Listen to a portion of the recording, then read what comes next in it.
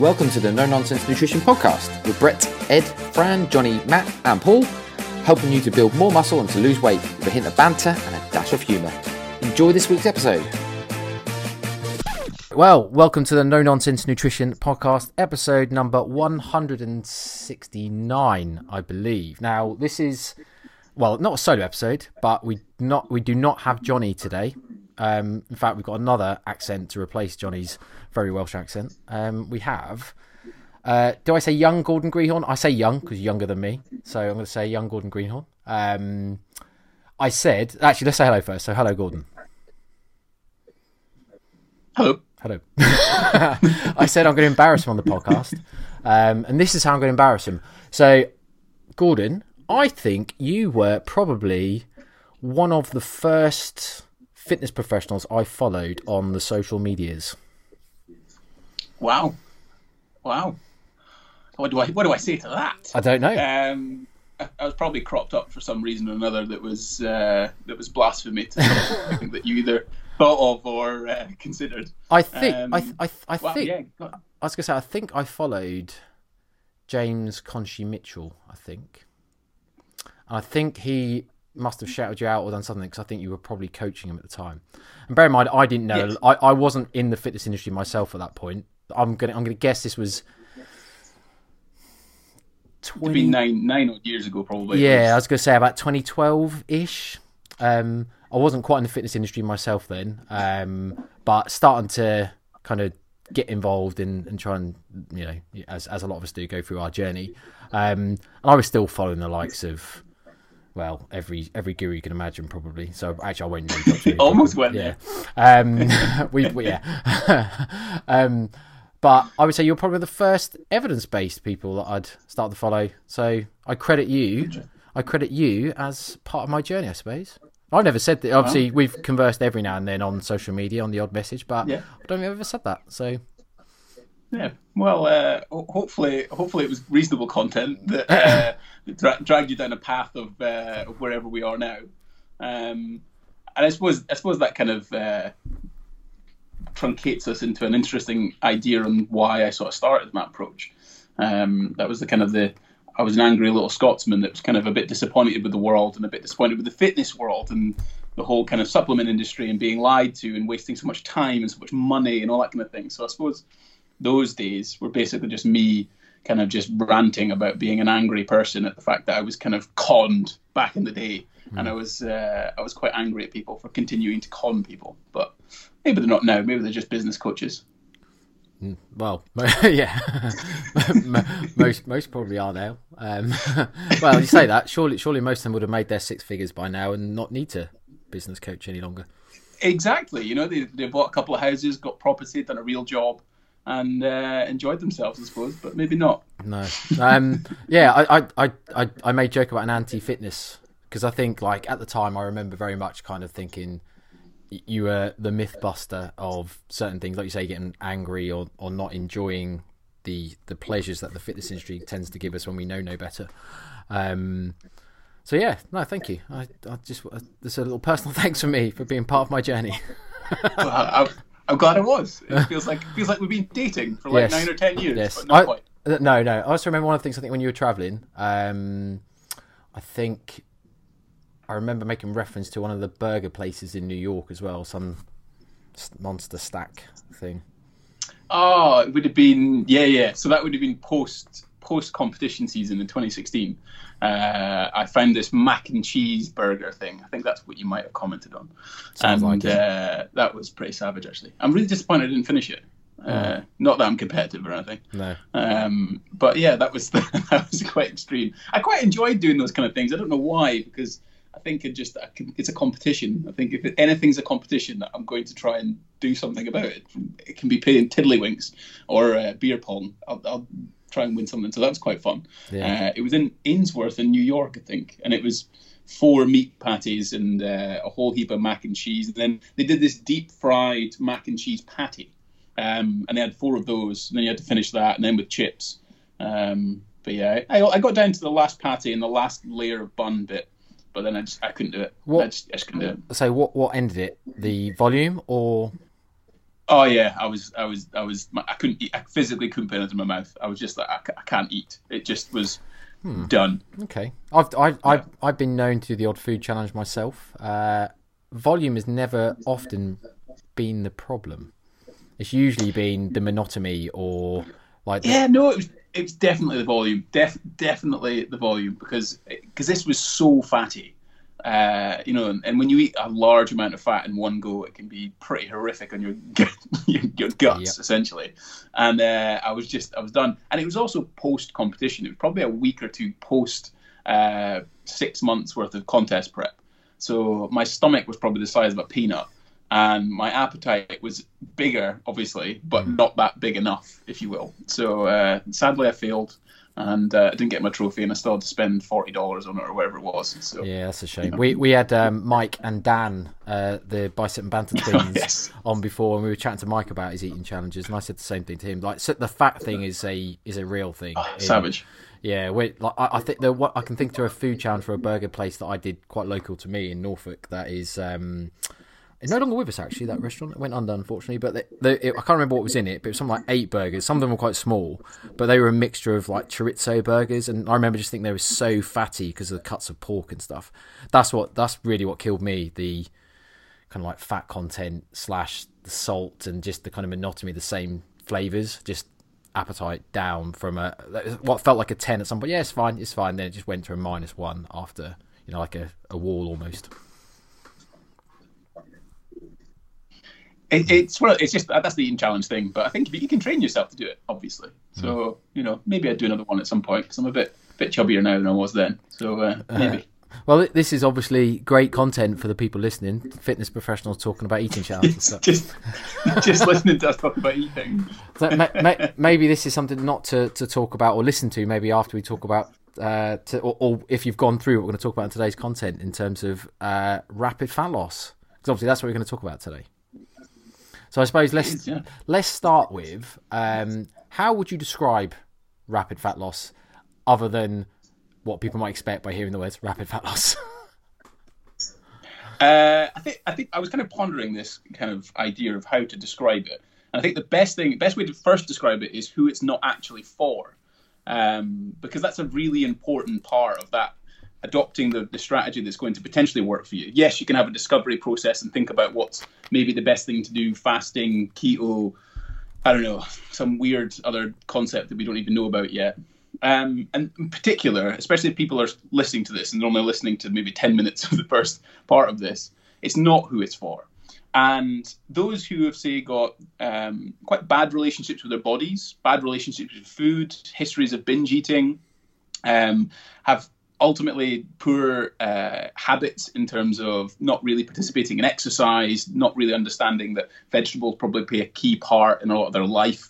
So that's probably not who it's for. But what I would describe it as a sort of an aggressive approach to calorie restriction, really. It's not a subtle kind of 10% here or a couple of hundred calories there. It's actually just going hammer and tong for a short period of time. And I'm sure we'll get into the intricacies of it. But essentially, that's what it is. And when we add the idea of, rapid fat loss or fast fat loss or crazy fast fat loss or whatever you want to call it, it's pretty much marketing, isn't it, really? Because the proportion of the weight loss, you're hoping it's going to be a reasonable amount of fat loss. But certainly in the first week, it's going to be large amounts of glycogen and water storage and food in the gut and all that kind of thing. So really, it's kind of just aggressive calorie restriction. But if you call it fast fat loss, it's more appealing to the general population because we're trying to essentially sell missionary to the porn industry, where we're trying to make something that's not very sexy into something that's a bit sexier, right?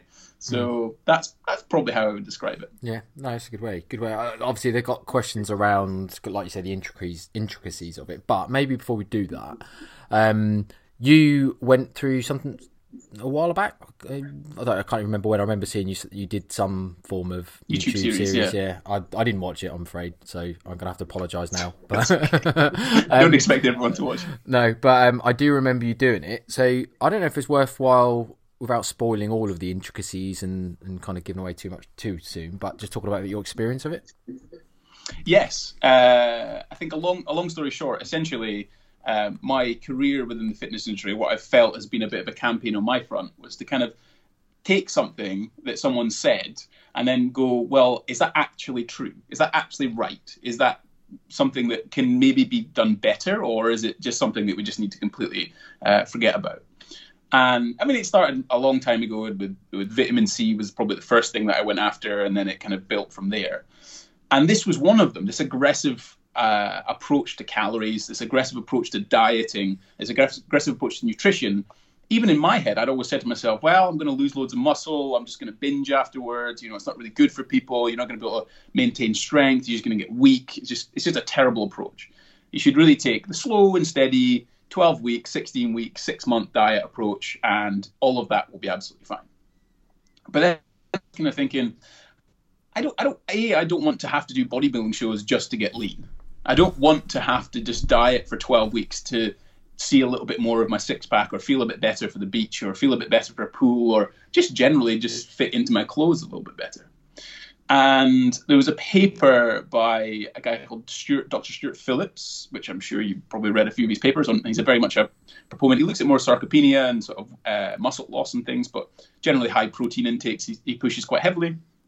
And the paper was specifically looking at young trained men participating in either a large deficit of about 40% or a smaller deficit, I think it was about 10%, and high protein intakes. Now, to give that idea of context, like I said before, most people would put their clients on between a 10 and 20% deficit, and then just kind of tick along like that for the weeks until they hit their weight loss goal or the way they want to look. But this was a 40% deficit. So this is quite an aggressive approach, certainly double what I certainly would have started with previously with clients. And in that study, they actually saw that muscle mass pretty much stayed the same and actually got a little bit better, even in the 40% diet group. So I was like, well, this might be something worth experimenting or certainly investigating. And often as personal trainers and fitness professionals, I think almost trying to adopt these types of strategies or try to play around with them on yourself can be a great way to understand and empathize and even sort of talk about it from a content perspective and a business perspective. So I approached it at a 40% deficit, did an 8-video series for YouTube. So I'll plug that. If you search my name on YouTube, you'll find me. I think I'm the only Gordon Greenhorn around. So I basically went for it, lost, I think, 9 kilos in the space of about 4 weeks, give or take. I felt like I had really good results. I hit PBs on squat and deadlift at the end of it. And it didn't do any of the things that I thought it might do.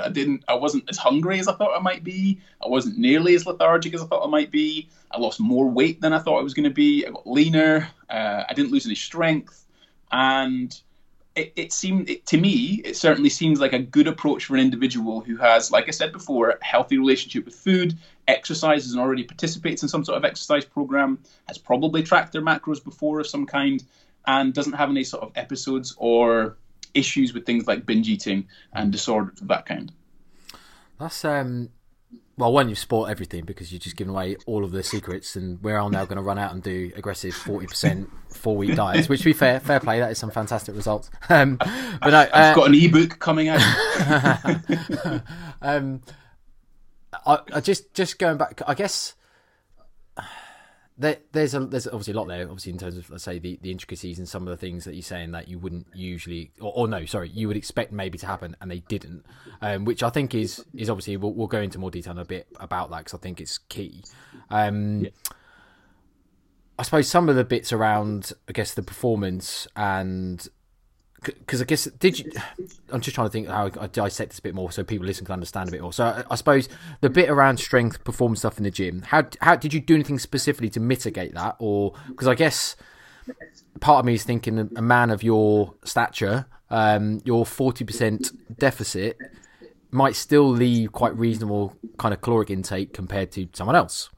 I'm just trying to bring this out for people listening to say, well, actually, how can I implement that for me? So how did you structure your kind of nutrition in that period then to help with your training performance? I'm assuming you would have considered that, and rather than just yes. So yeah, I definitely maintain on a higher amount of calories. So my maintenance is probably around 2,800 to 2,900, give or take. I'm generally a pretty active individual. Hitting circa 10, 15, 20,000 steps a day without really even trying. So yes, but then even still, it's pretty relative, right? 40% is 40% regardless, give or take certain small sort of females and smaller gentlemen, you might see intakes at 12, 1500, which might make meals quite small. But my intake was 1900 calories, considering I was sort of consuming at that higher end. And the main things I did from a nutrition perspective, to specifically on performance, was I'd typically front load my carbohydrates if I was sort of focused on them. So I would typically have higher amounts of carbohydrates, say, in my lunch meal, because I would kind of fast most of the day or try to get as far into the day as I could before I consumed anything. And then maybe 2 or 3 hours before I trained, it would probably be my highest carb meal. But with that, I didn't actually track specific macronutrients beyond protein. So I just managed to try and consume sufficient amount of calories to be within that 40% deficit that I was aiming for. And then it was protein that was the main macronutrient that I tracked. And fat and carbs, I didn't care too much how much I was consuming. Habitually, I do tend to focus more on carbs, so it was probably quite easy. But yes, my higher carb meal would be in the afternoon, before I train later in the afternoon.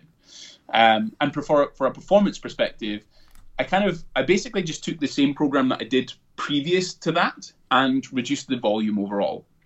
So I maintained strength as best as I possibly could. So if anything, it went up just because it was progressing.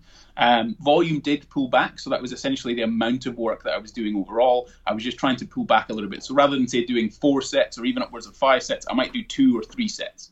And then certainly I'd try and keep them towards more of the compound exercises. So bench, squat, and deadlift was quite a big focus for me. Military press as well, bent over rows. And then the isolation work was kind of just there as fluff, just to maybe a set or 2, just to feel like I'd done something for, say, arms or calves or whatever else. So the 2 things there were really consuming a larger carbohydrate meal before training, and then ultimately managing training itself. And it wasn't a fancy program. It was literally just to try and stay as strong as I was previously. Mm-hmm. That's pretty much it. So in terms of reducing your volume or your workload, then, was that reactive? Was that planned? It was planned. So I did have, and again, I was kind of running to a bias there in the sense of what I previously expected. But because I know I've got less energy, then fundamentally, maybe if I do a little bit less, I'll recover a bit better, and maybe I'll be able to perform more workouts potentially. So there was an element of planning towards that. And I didn't feel like there was any kind of real big push for most of the workouts, just from memory. I think 1 or 2, I just kind of did squats and maybe did some deadlifts and then just went home and made sure that they were roughly enough weight compared to previous. But the majority of the workouts were fine, they were planned out, and they were just a bit less volume than I normally do, with the expectation of lower calories. Yeah, okay. I think that's an interesting point, and actually quite a interesting, I suppose, like, thought experiment for some people that they could take, because I think we all, and I certainly have as well, kind of expect that strength or performance stuff are all going to suffer when you diet, let alone kind of an aggressive diet. And I think I've certainly found from personal experience and working with clients that I'm really cautious around almost noceboing people, and because obviously you kind of manage expectations to say, like, there is a potential that, fundamentally, by definition, you are giving your body less energy than it requires to kind of live. Therefore, you can do as much as you can to kind of help mitigate against issues in the training, in the training sessions and stuff. But it may happen at some point. But then I'm really conscious of really not that nocebo kind of effect that you might then have, which I still see people now, even people posting pictures on Instagram about, I've had a shit session today or whatever else. And it's like that obviously does happen, but I really sometimes wonder whether that's a case of they've got it in their head that I'm on low calories and it's meant to be. And that's the difference between coaching yourself versus having a coach. So and also there's almost like a ignorance is bliss. So I have the same thing with clients, even from clients that I prep for bodybuilding competitions. Not that I get as many of them now, but even clients that are just following training programs are like, do I need a deload? It's like, well, no, you haven't told me there's any issues, and there's no like strength drops or whatnot. So it's the same thing. If I was to approach this with a client specifically, again, I wouldn't really talk about those kind of things. I would cement the ideas of why I think this is appropriate, why I think this is good, why this is probably good for you as an individual, and then just kind of not really talk too much about the aspect of feeling tired or any issues with that, and then just wait for them to see how they get on. And if they, after the first week, are like, holy shit, my energy levels are through the floor, you're like, okay, well, now we need to adjust sort of the amount of output you're doing. Maybe we pull off a day on your training program. Maybe we talk about how you're sort of positioning the type of food that you're consuming. But I think there's an element of just like, this is what we're going to do. This is why we're doing it. This is how we're going to do it. Off you go. Yeah. Right. Let's go and do that, and then put it into place and see how they get on, and we coach. But yeah, when you're coaching yourself, you're trying not to sort of understand what's going to happen. You're just trying to just do it and then see what happens. So I kind of did the opposite on that. Did you do anything in terms of kind of like the dietary side, then, so nutrition side, in helping improve it here? So you've learned in fasting already, in terms of you fasted to make it easier. I guess that's why you fasted, unless you're going to tell me there's another reason why you did. But... yeah. So the biggest thing was skipping breakfast, and I say skipping breakfast more because I wanted to run away from hunger rather than into it. So if I was to restrict my calories later in the day, I'm going to be maybe a bit quiet in the evening. I might be a bit bored, sat there, kind of just like twiddling my thumbs. Whereas if I eat my calories later in the day, then I'm less likely to be doing that, because we eat for different reasons, and one of them can be because we're bored.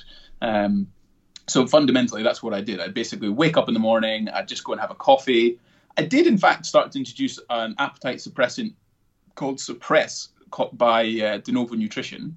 Whether it had much effect or not, I'm not really sure. But I think that act of just like doing something, thinking it's going to placebo this time, thinking it might do something, kind of helped me. So I'd have that coffee, and then I'd probably have lunch at 11 or 12 in the afternoon, and then and that would be like my higher carbohydrate meal would be rice or potatoes or whatever sort of normal food people eat.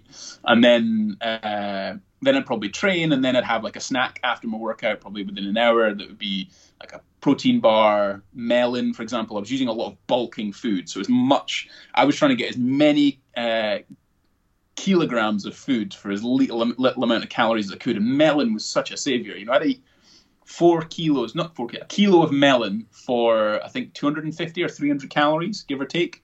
And just that process, that mastication, just sitting there, just eating was perfect. Yeah. I'd use berries. There was another one that I found, and this is quite an interesting thing, because, back in the Paul Chek days, I don't know if you remember Paul Chek. Still have his book, Eat, Live and Grow, or something, I think. Something like that. He's probably got sect somewhere now in California. Either way, he used to say things like, microwave meals are bad for you, processed food's bad for you. A lot of people said this, and they still do.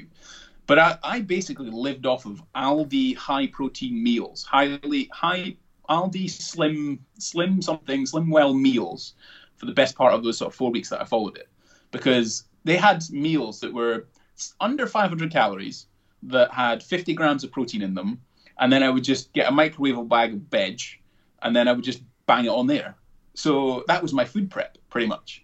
So that's what I lived on. I fasted through the morning, had a coffee and maybe an appetite suppressant. In the afternoon, I'd have my higher carb meal, which would be obviously high protein as well, with vegetables. Train, snack of some kind, so it'd be a protein bar or a protein shake or something high protein, but with something like melon. And then in the evening, it would be one of these Slimwell meals from Aldi that were frozen. You just bung them in the microwave, and then microwavable veg. And that was pretty much what I did every day for 3 or 4 weeks of the diet. Obviously, it obviously improved your adherence. I just want to make sure it get out there so people start thinking, is there something special in these slim sayings? Yeah. That all those things were improving my adherence, from being prepared in terms of having the meals from Aldi, for example. They were £1.50 as well, by the way. So it was cheap.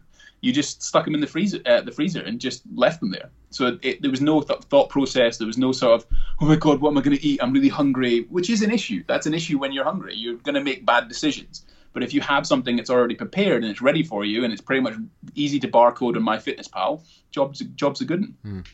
Just going back to your kind of prerequisite of who this diet is for then, because obviously there's been a lot of uproar, and I'll be honest, this would be funny talking about anyway. I know we did an episode last week, but there's a lot of uproar obviously within the week around the government intervention around tackling obesity for the COVID-19 crisis. Now, I guess a lot of those individuals that would qualify for this, you wouldn't say are going to fit that prerequisite, as in most of these people that are type 2 diabetic, obese, probably. That's not fat shaming, please. People don't write in and tell me I'm fat shaming.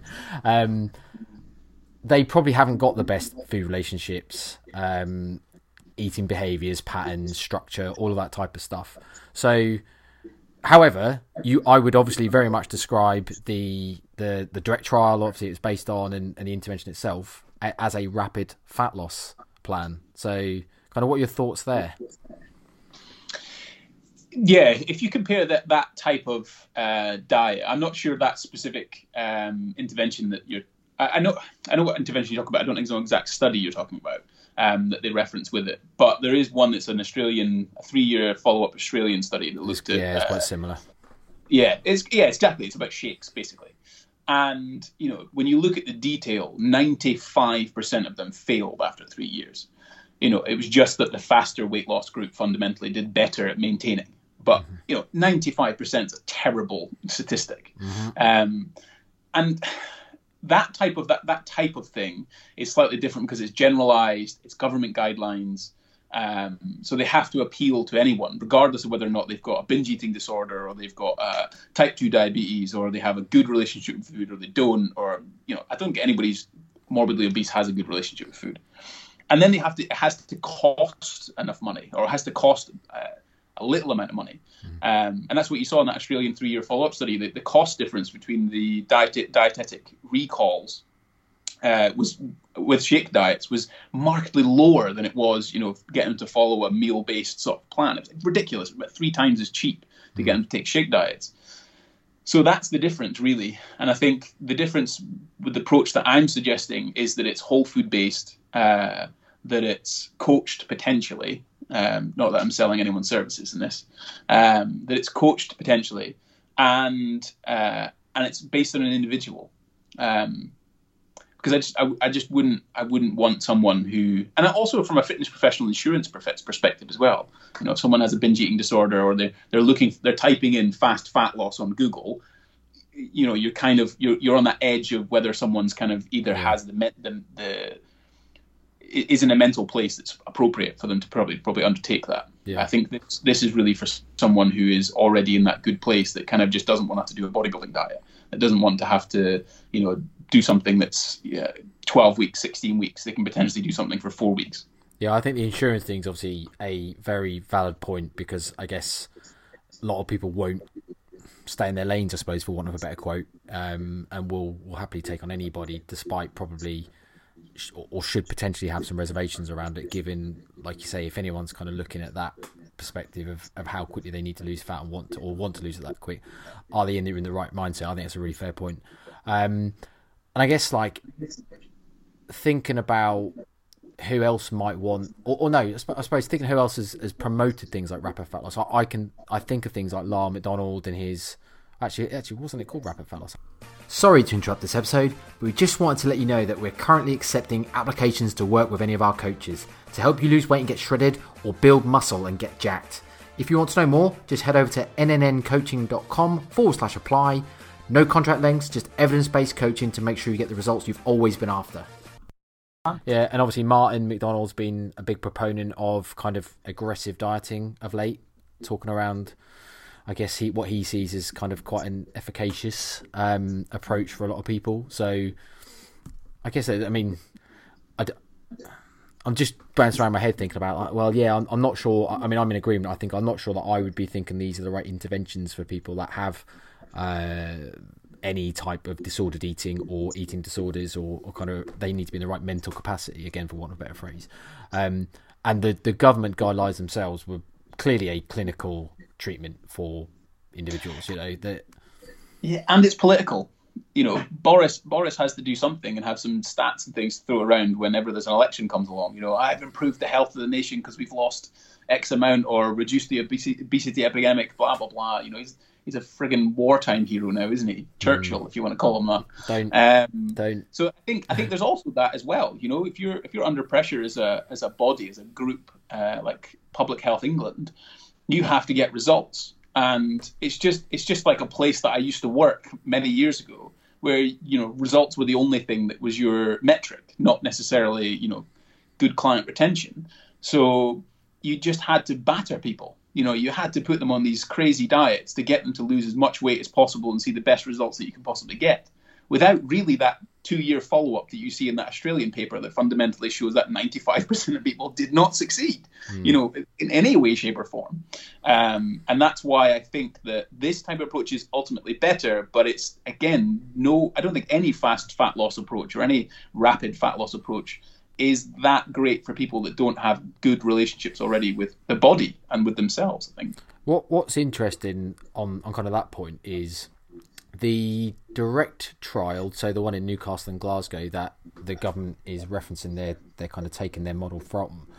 I don't know if it's any further than this, but they certainly did a 12-month follow-up, and it was close to 50% of people that had maintained a non-diabetic status and, predominantly kept most of the weight off, which I think is an incredible result compared to the very low benchmark for most interventions in the fitness industry.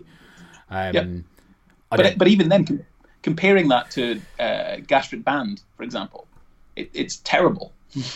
There's 3 interventions. When I was at the ISENC, whatever it was called, this was maybe 7 years ago.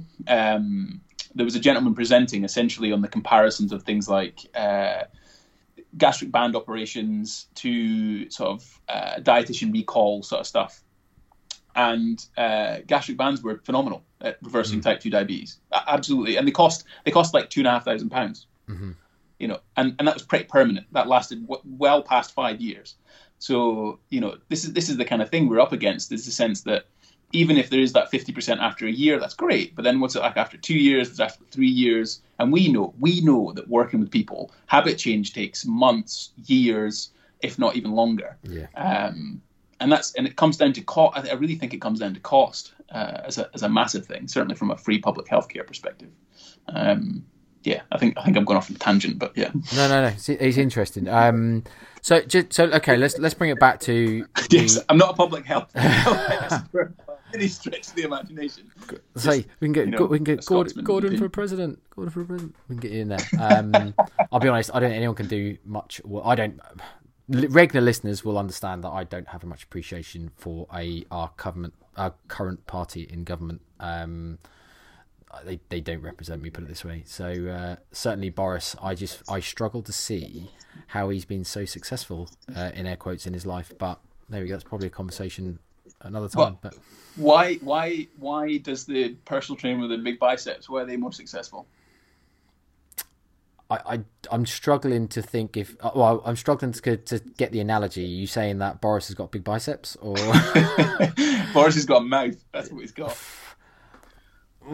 Yeah. Well, I'll be honest. I know. I get it. I mean, and certainly there seems like probably some form of kind of PR style.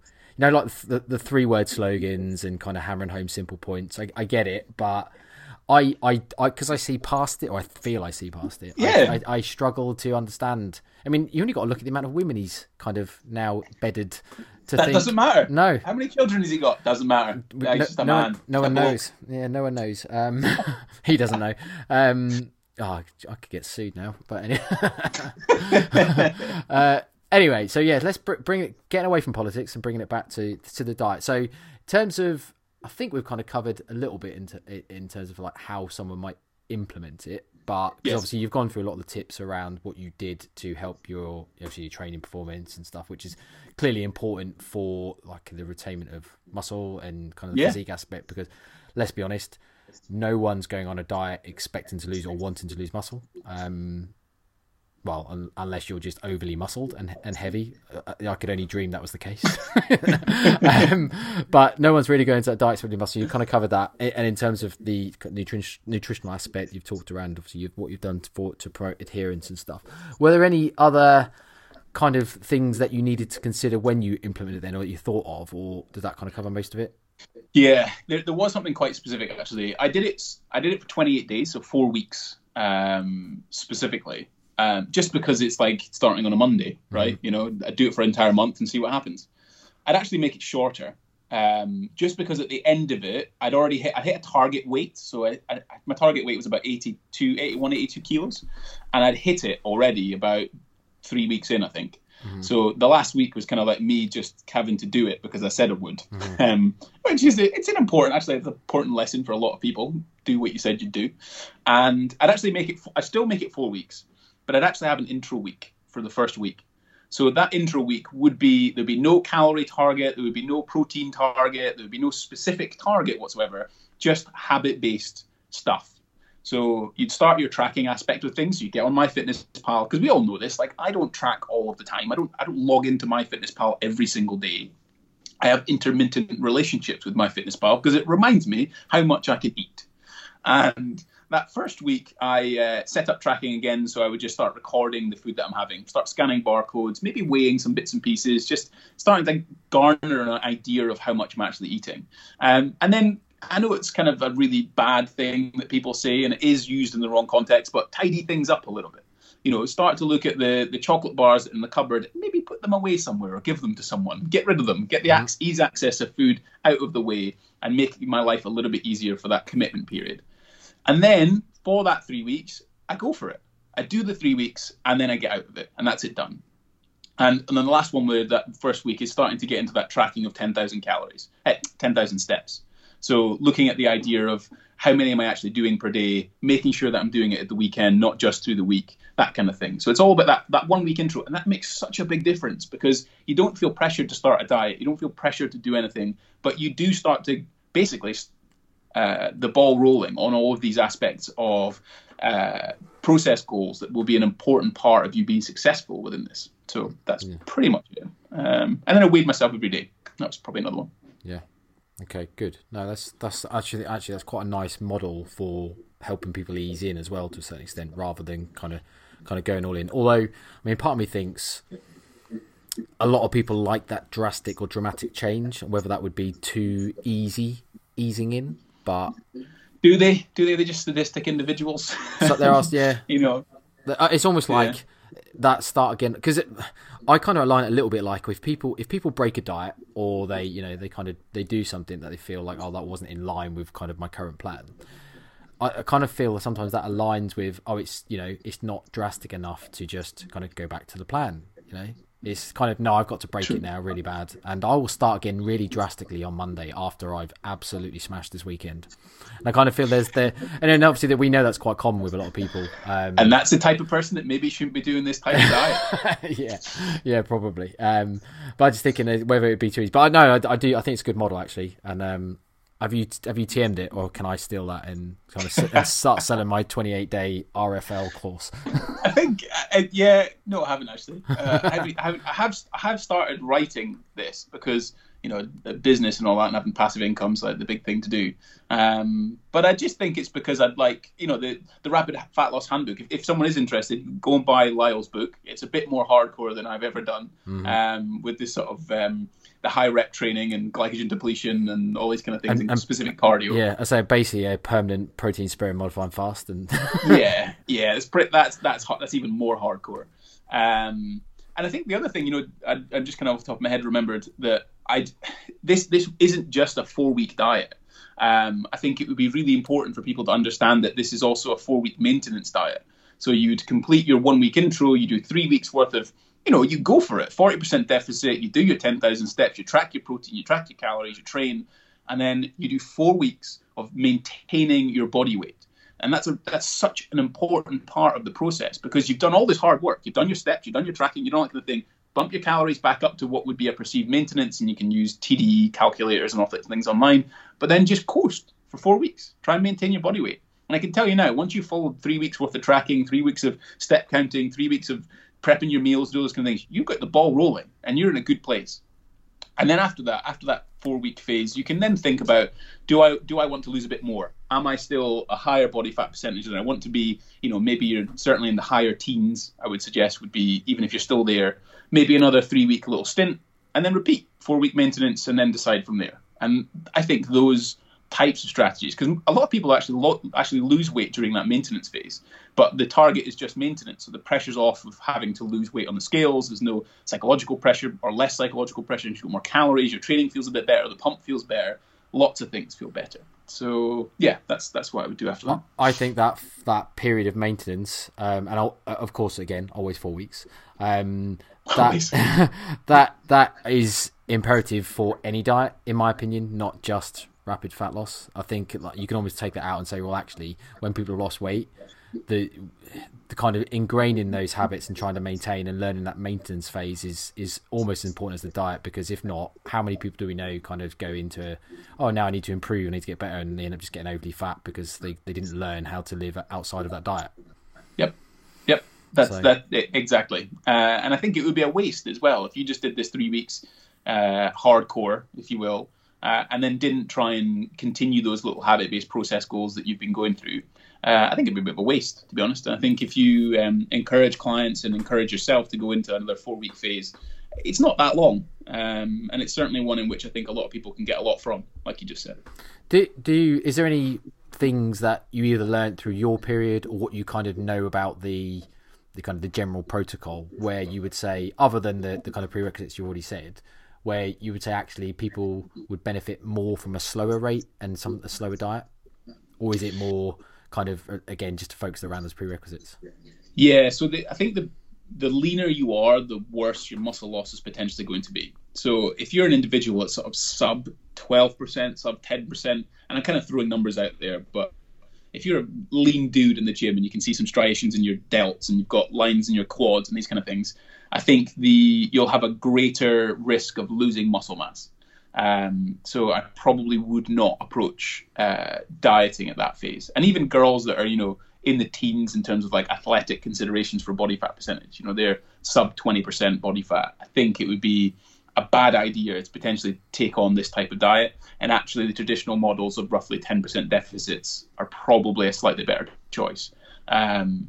Not that I've tried it necessarily. Maybe I need to get a bit leaner and try that myself and see what happens. But you typically look at that kind of general bodybuilding style recommendations, certainly towards the end of things. Protein's going to be coming higher because it's going to be used more as a fuel source than necessarily just a maintenance source. So yeah, that's the type of individual that I would suggest beyond the ones that I've already mentioned. I think lean men and lean women probably shouldn't undertake it. If you're a man between 20 and 15%, good thing to try. If you're a female, 30 to 25% body fat, probably a good idea. Cool. I don't know if we've covered most of it, really. Was there anything else that you can think of? That was... I suppose the only other thing I was thinking in my head that might be worth touching on in terms of, did you find it more motivating because of, I guess, the improved results very quick? How does that kind of fit? Yeah, definitely. And people notice things a lot quicker as well. Like your jawline starts coming a bit more. Obviously my business is fitness, and fitness part of that is aesthetic. Like that's the foundation of nearly everybody gets into it. And you start getting more compliments, you're a little bit leaner, and I post pictures on Instagram and they're like, oh yeah, it's really going really well. It's getting leaner. It's great to follow your journey. So those were certainly the parts that were really nice about it. And certainly every time you stepped on the scales, generally it was going down. There were some incidences where it might have gone up. Maybe went up a touch.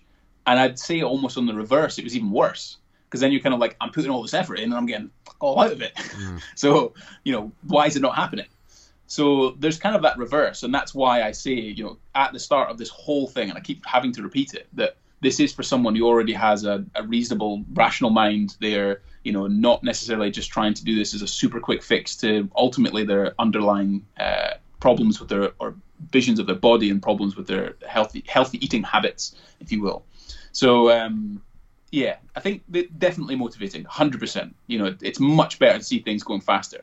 But ultimately, on the reverse side, because of the effort you're applying, that 40% deficit, which is a little bit harder, certainly, than something that's 10%, and all the things you're putting in that you weren't doing previously, there is a side effect that if it doesn't work, it does have that ramification of, oh, I'm doing something wrong, this is shit, I'm not going to do it again, it's horrible, get me off the diet, what's going on, blah, blah, blah, just give me a cheesecake.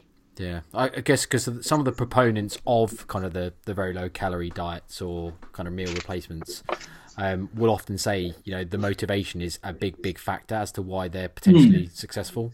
And that's it's quite a valid point, really, a case of that doesn't guarantee that things that we associate ourselves like scale weight or, often we associate emotions to are always going to play ball. And I guess like you say, that then amplifies this negative emotion one might have with a scale if it doesn't.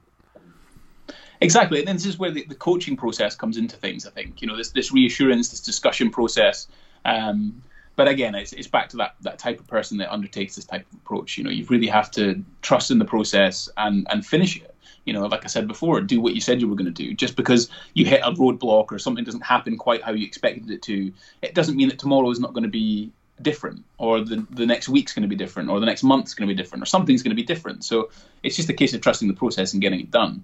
I think you mentioned, we didn't mention a few things, or there was one thing that we specifically didn't mention. Was about the idea that your metabolism was suddenly going to fall through the floor, or it was going to get wrecked because you're on such low calories. I think Layne Norton was really the one who pushed the idea of adaptions or metabolic adaptions to severe calorie restrictions. And of course, he was seeing this in sort of bikini girls, again, these really lean individuals who were basically eating dust. And there is adaptions, again, it's something I wanted to challenge, was the muscle loss side of things, the hunger aspect of things, the results, the muscle loss, all that kind of stuff, but also the idea of metabolism adjustment, and that it was going to be a huge rebound, and there's going to be lots of binging and all sorts of issues. And I think a big shout out to Greg Slater. He talked about a study this week that had 70 obese participants. Their essentially metabolisms at the end of it, after losing, I think, 15 kilos in 8 weeks, saw a reduction in their metabolic rate of about 200 calories, but then adjusted for lower body weight, it was 100 calories. So the adjustment's like half a Mars bar, if that. Mm-hmm. And then once they returned back to maintenance calories, that adjustment, I think, was about 20 calories, or basically nothing. Mm-hmm. So in that, even if you go into this rapid fat loss idea, realistically, yes, of course your metabolism is going to adjust, and it's going to adjust more than just you lose body weight, but only during the period at which you're in a calorie restriction. After you're out of that calorie restriction into maintenance, that becomes almost obsolete, it becomes nothing. And nothing to basically write home about, that you can't do an extra few steps for, or not nibble the corner of a Mars bar. Yeah, I think, again, that's a really, really good point to bring out, because, again, that can be applied to any diet, not just the rapid fat loss, because the starvation mode, I like to get a little clickbaity with starvation mode sometimes, say, look, it does actually exist. People go, it doesn't exist. No, it does, but it's in the form of what metabolic adaptation, in that your body does want to try and preserve mass, especially when it's getting low in it. It doesn't want to die. If you're a fat caveman, you're surviving well. I'm telling you right now. Yeah.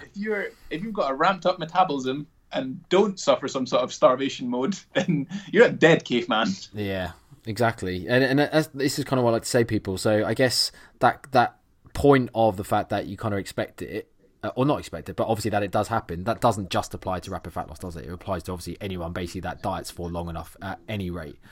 However, I think people need to take home that point of the fact that it is short term, and it will reverse when you kind of go back to eating normally.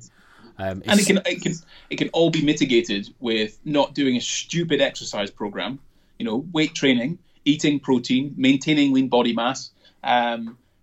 All those things are going to contribute towards it. You only see massive reductions in resting metabolic rate if you do a stupid thing like the Biggest Loser sort of diet, where you eat 500 calories a day and walk 10 miles or something. But even then in the Minnesota starvation study, they didn't see a huge reduction. I think it was about 17% reduction in the resting metabolic rate, but that was also very extreme. It was 1,800 calories, and then 10 miles a day or 20 miles a day. So the reductions are like I said before, are Mars bar size reductions, but they come back to normal as soon as you stop eating like a shrew. Yeah, I remember, I think Krieger presented at the first fitness summit, where he was kind of going through different demographics of people and their RMRs or BMRs, and I think even the smallest people in the deviation was something like 400 calories in RMR. It was something, I can't remember now what it was, but it's something so small. And obviously he was kind of hypothesizing that the biggest that kind of bit you can hold to account in terms of difference in actual energy output was your NEAT, your non-exercise activity. Exactly. That was the Biggest Loser follow-up. Yeah. The reductions were from the fact they weren't exercising. Yeah. And it's like you say, you can mitigate that then by still exercising, still doing things.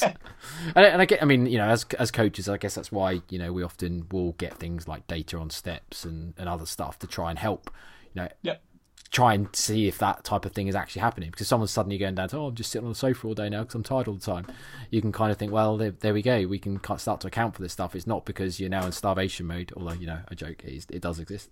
But it's not because you're in starvation mode and your obviously body's just in a 1,000 calorie deficit and it's putting on weight. No, that's not happening. So that was something I wanted to sort of talk about, because that's kind of part of this whole process. Like muscle loss, if you do it properly, again, it's about doing it properly, right? It's like crash diets are usually ones that are just so bad. I was in Holland & Barrett today. I don't know why, but I was in Holland & Barrett, and they've got their different sections, and they have the weight loss section, obviously. And it's just these things of these like silly sort of little drinky things that you can have, and sachet this and a pill there and that kind of thing. Like that's dumb. That's a dumb way to diet, and it's not an appropriate way to do things. If something actually says on it weight loss, I can tell you now it's probably not a very good way to do weight loss.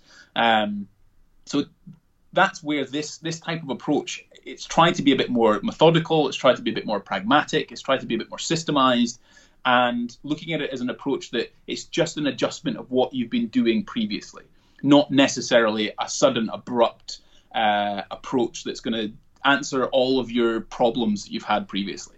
It's really about just taking a lot of the things you understand have already been doing, but then just ramping it up a little bit to target specifically faster fat loss.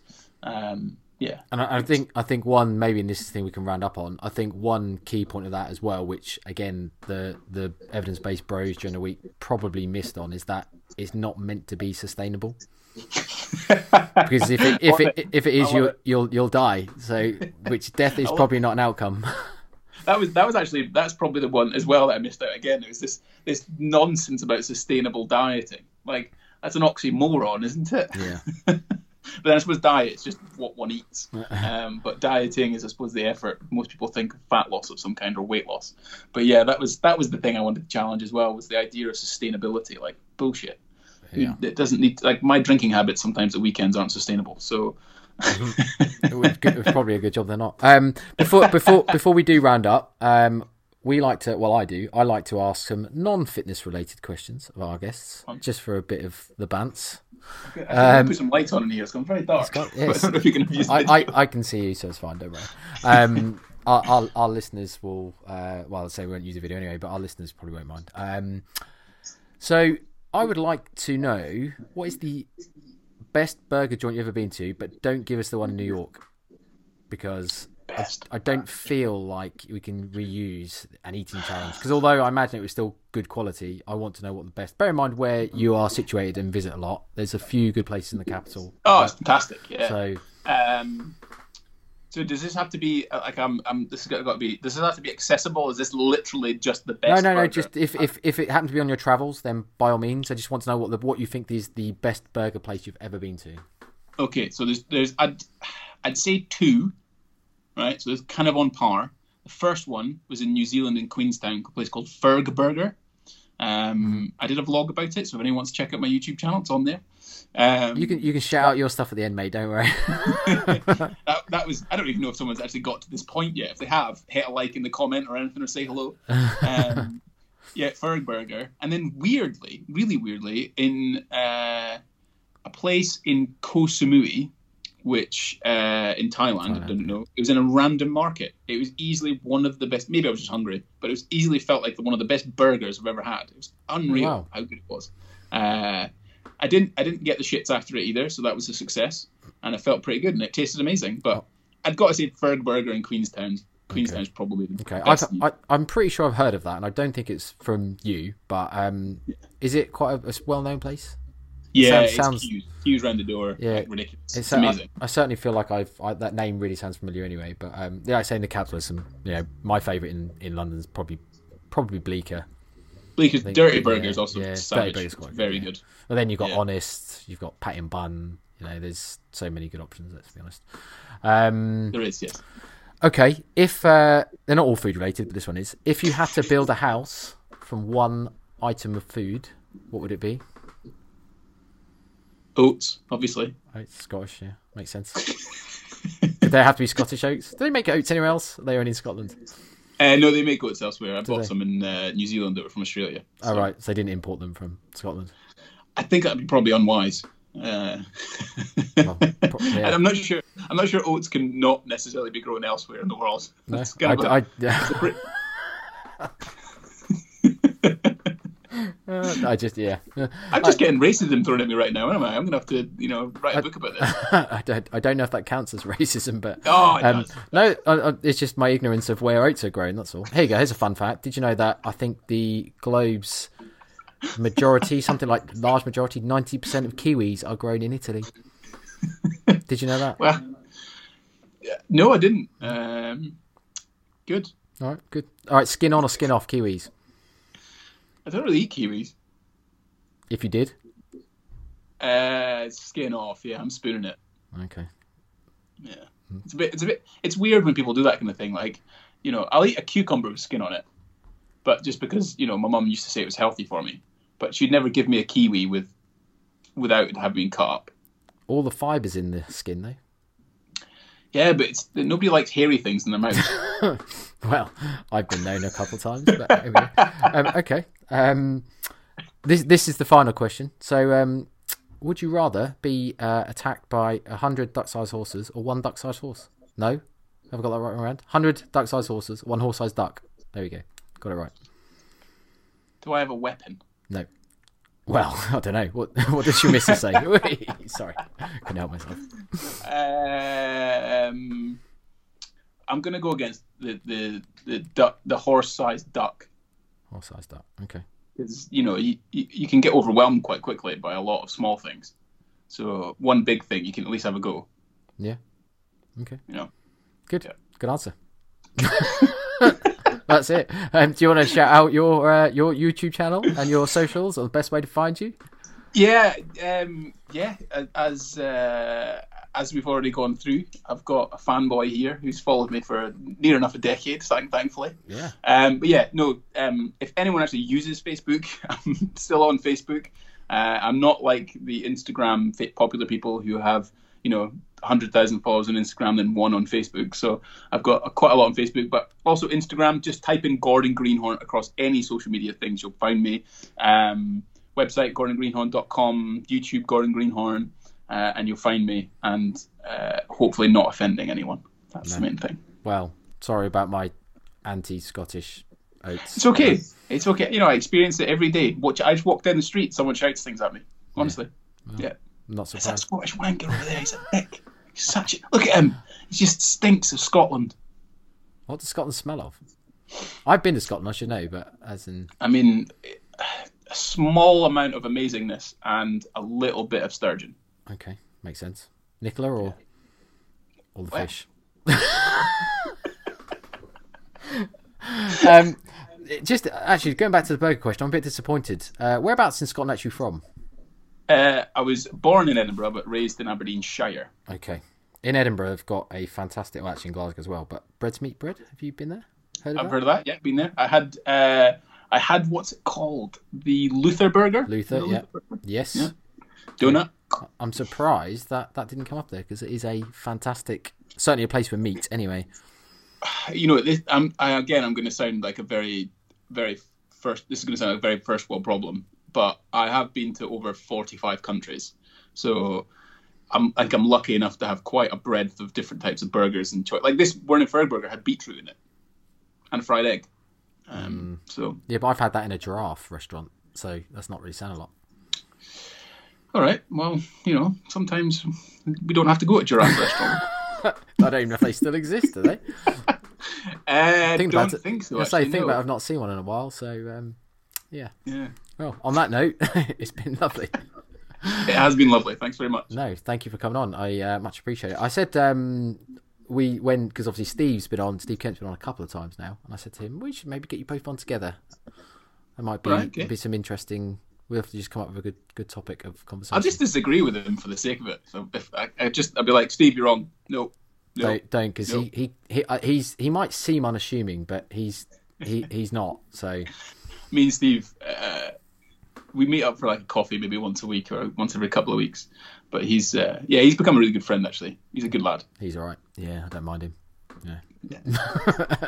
Right, no, it's been. I've very much enjoyed this, mate. Thank you, and thank you for making my dreams come true. So, yeah. On that note, we'll say goodbye. Yes, mate. Stay in touch. We'll do. Thanks for listening to the No Nonsense Nutrition Podcast. We'll speak to you all next week.